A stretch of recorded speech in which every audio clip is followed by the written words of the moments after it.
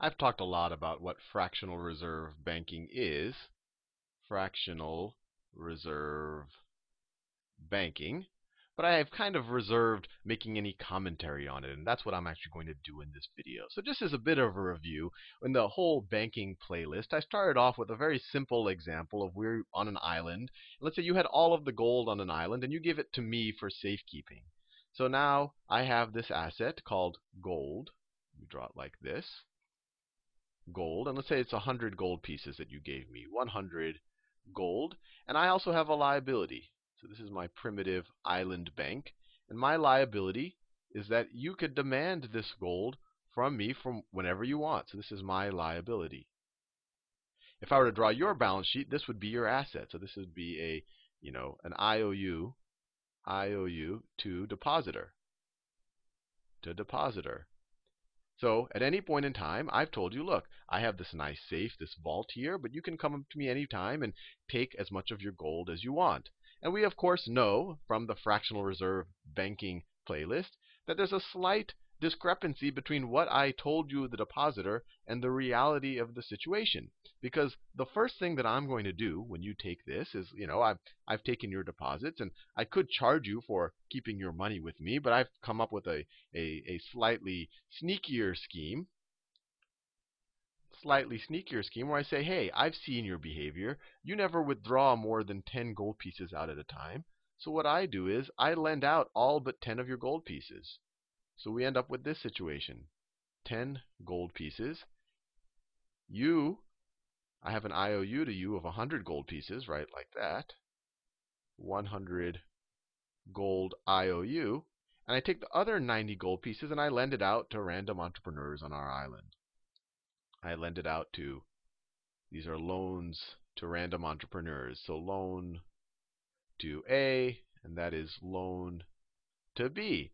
And I think this is great because I obviously collect interest from these guys. And assuming that these guys don't blow the money, I'll get all the money back. So you'll get all your money back, and I'll get some interest. And I can say, hey, I'm keeping your money for free. You get safekeeping, and I collect the interest on it. And maybe that helps, to fund making the vault nice, and everyone's happy. But clearly here, there is a discrepancy. What did I tell you? What did I tell you, the depositor? So what did I tell you? I told you that you can withdraw 100 gold pieces at any time. You can withdraw 100 gold pieces at any time. Anytime. Now, what is the reality? What is the reality? The reality is you can withdraw 10 gold pieces. 10 gold pieces at any time. And clearly, this is, I don't know if you want to call this a lie or not, but this isn't completely true right here. And I know some of, you might be saying, hey, Sal, but isn't this, this is kind of a very primitive example with gold pieces, but our current banking system doesn't work quite like this. And just to make sure that you understand that the analogy isn't completely off from our current banking system. The current banking system is more like this. You have 10 gold pieces that you give me. You have 10 gold pieces. I'll draw it here. This is the modern, right here, the modern banking system. And what you do is you give me a deposit of 10 gold pieces, like that, 10 gold pieces.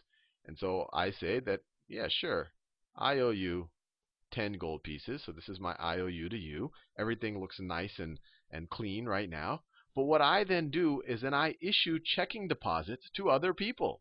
And my limit on how many checking deposits I can issue is based on the reserve requirements and all of that. But let's say I have to keep at least 10% reserves just to keep the math simple. So what I do in our modern system is I make a loan to B. I make a loan to B like that, and I give B a checking account.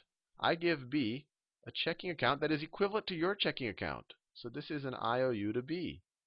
IOU to B. So this is essentially a promise to B that, look, this is a checking account, and any time you can come and get this much. Maybe this was 40, and maybe this is 50 gold pieces. This means that you can come at any time and get 40 gold pieces from me. But we know the reality that people actually don't actually get the gold pieces, and in our modern system, we're not even dealing with gold. This will be reserve currency. But it's the same idea that people are getting money that really isn't necessarily in the reserves. And of course, I'm going to make another loan to person A. I'm going to make another loan to person A. And I'm just going to create a checking account deposit for them. I'm just going to create another checking, an IOU to A for 50. And the whole reason why this works is because people use these checking account deposits as a form of money. When I write you a check, notice what's happening. I'm just transferring one of these checking account deposits.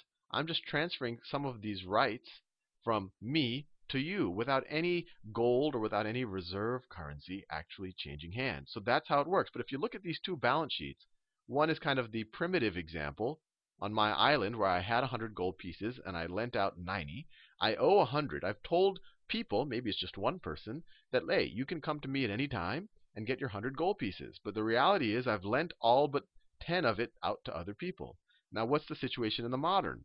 Well, I've told people that there's 100 gold pieces that they can come from me, right? 10 to the original depositor, 40 to this guy that I gave a loan to, and another 50 to that guy. But the reality is that I only have 10 gold pieces in my vault.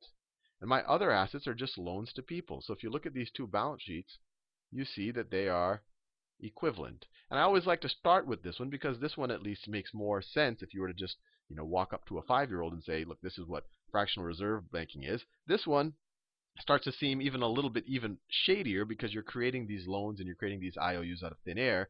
But their end result is that they're equally shady because they both have the same resulting balance sheet. So your next question is, hey, Sal, what's wrong with this? And I think you could ask, I could ask my son once he learns to talk, what's wrong with this? Is that there's a discrepancy between what I told the depositor. So in this case, I told the depositor you can withdraw 100 gold pieces any time, when the reality is they can withdraw 10. Here I'm telling the depositor, I'm telling the depositor, you can take your money whenever, demand money whenever, where the reality in this modern system is that you can demand whenever, and I would throw an asterisk there, as long as no more than 10%, no more than 10% ask for the money at the same time.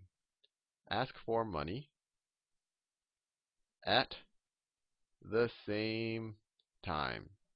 Now, obviously, I think this is everyone already becomes a little uncomfortable when you say this, but you say, look, this is what our modern financial system is based on, and what this allows is this bank, however you want to view it, is allowed to be an intermediary between the savers, the people who are giving their deposits, and the people who need to invest the capital in building new projects and whatever else.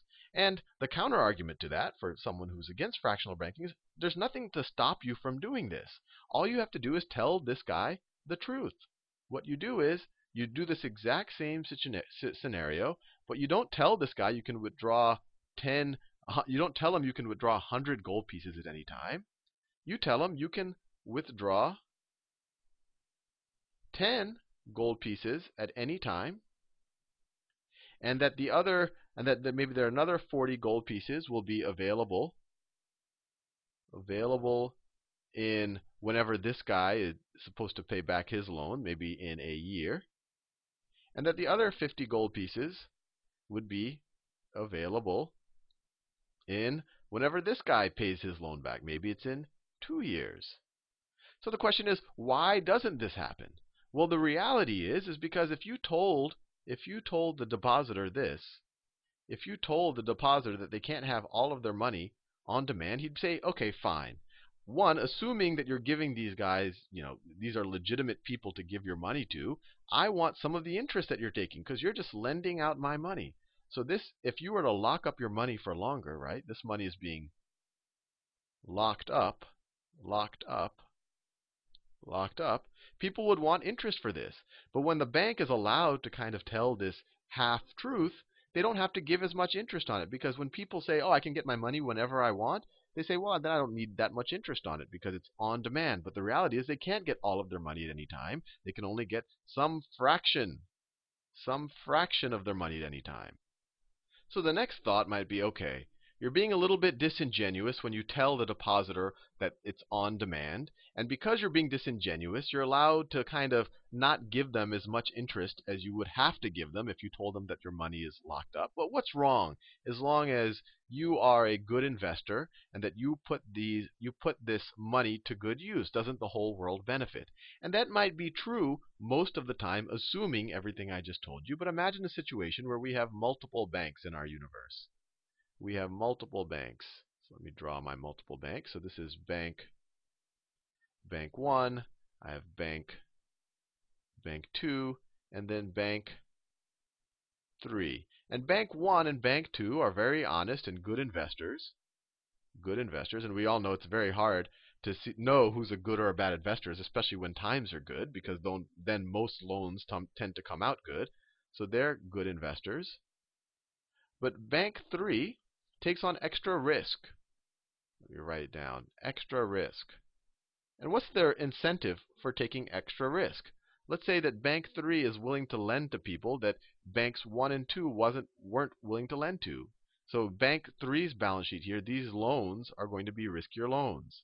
Now, why would they do that? Because when you give it to riskier people, you're able to take more interest from them. So they take extra risk, which leads to extra interest from their extra interest. And actually, if you were to look at these banks, you would say that this guy is the most profitable bank.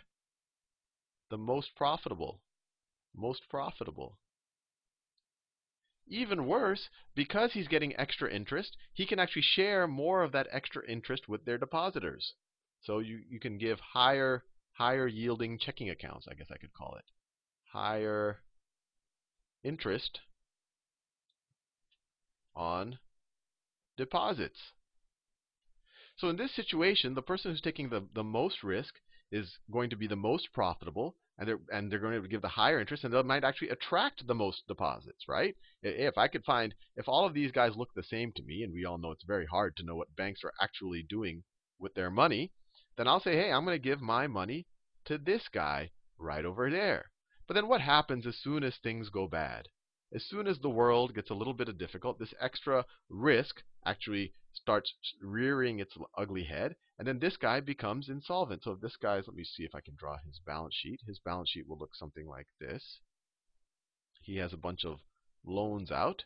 He has got some reserves right there. And then he's got a bunch of deposits that you or I might have given him. These are our IOUs to us. These are his loans out. As soon as things start going bad, some of these loans are going to go bad. As soon as one of those loans go bad, I'm going to hear about it on the news, and I'm going to run over to the bank and I'm going to say, "Let me get my money back as quickly as possible." And let's say I'm the first one there, and I get my money back. They promised it to me, so I withdraw my account right there, and I get all my money back, and I essentially deplete the reserves. Now the next guy is going to come along. This guy was a little bit of a slower runner than me. He comes to the bank and he says, "Give me back my reserves." And the bank says, "There are no reserves." And then this guy is mad. He has no reserves. And of course, the whole time, this bank's assets are just becoming worthless because he loaned it to people who invested it badly. And so you have all of these people, when he finds out that this guy didn't get his money, all of these people are going to go there and demand their money, and the bank is going to be insolvent. Well, it's going to be two things. It's going to be illiquid and insolvent, and I've explained the difference. But illiquid might mean the loans might be good, and actually I'll explain it, I'll reiterate it in this video, but the loans might be good, it just doesn't have the cash. Insolvent means that these loans aren't even good, that the value of these loans aren't equal to these deposits. So I'll say that this risky bank is insolvent. Now, that you might say these guys right here deserve it. These guys deserve what they got because they were greedy. They invested in this risky bank that was doing shady things just to get a little bit higher interest on their deposits. But what happens when this happens? Well, you have these good banks over here. These good banks over here that maybe did really conservative lending. They did really conservative lending. So this is what their balance sheets, maybe both of their balance sheets look like this. They have some reserves right there, and then they've made out some good loans to good entrepreneurs. And then you have their depositors. These are their depositors right there. But as soon as this guy finds out about what happened at that bank. He's like, things are really bad. Let me just be careful and go to my bank. Let's say it's this depositor right here, and take my money out and put it into my mattress. So he goes to the bank, and he's the first one there. He's the fastest runner of all of the depositors. So he claims his deposit. So his deposit he withdraws, and he depletes all of the reserves. He depletes all the reserves. Now, he wasn't the only guy who was afraid. This guy was afraid as well. So he comes running to the bank, and the bank now says, gee, I know I promised you, I know I made this promise to you that you have an on-demand account. But that guy you saw leaving the bank with the running shoes on, he actually just took all of the reserves. And I guess I have to admit now that I lied to you, that it isn't completely on demand. I actually loaned out the rest of your money. But I was a good banker. These are actually good loans. These loans are still worth what they want. If you just wait long enough, you'll get your money back. And of course, this guy is going to be not so happy because he was lied to. And that's not going to be the only guy. There's slightly slower runners are going to come there and also demand their money. And this is known as a bank run. This is a bank run where, because one maybe bad apple in the system actually is insolvent, everyone becomes afraid and comes and says, give me my money. And because we have this fractional reserve system, the money isn't there. It just will not be there because 90% of it is lent out. And so once this happens here, then you're going to have a run on bank 2, and then everyone is going to take their money out of the banking system. So the whole banking system, this situation right here where the assets maybe still are worth the same or more than the liabilities, this guy is still solvent, but he doesn't have any money to pay these on-demand accounts. So this guy is running into a liquidity problem. He doesn't have the reserves. And that's why we have the whole Federal Reserve that's a lender of last resort. This guy can go walk to the Federal Reserve and say, "Hey, I have some people knocking on my door, give me some loans." The Federal Reserve will lend this guy some money, and of course then this guy is going to have another depositor or another lender to it called the Federal Reserve, and he can use this to pay off these guys. But that leaves another question. How does the Federal Reserve really know the difference between this guy? He might say, okay, this guy is good. Let me just lend to him to make sure that he doesn't have a liquidity problem. How does the Federal Reserve really know the difference between this guy and this guy right here? This guy's going to also run to the Federal Reserve. Hey, Federal Reserve, these loans are still good. Just give me a loan so I can pay these people right there. So the Federal Reserve said, hey, you look good. You're a nice, clean banker in a nice, fancy building you have a Rolex on your arm. You must be good for it. So the Federal Reserve will also lend this guy. And now this guy also owes the Federal Reserve some money. But you can already see that in this fractional reserve banking system, you have two problems. You have an unstable equilibrium. Unstable equilibrium, where one bad apple can lead to a run on the entire system.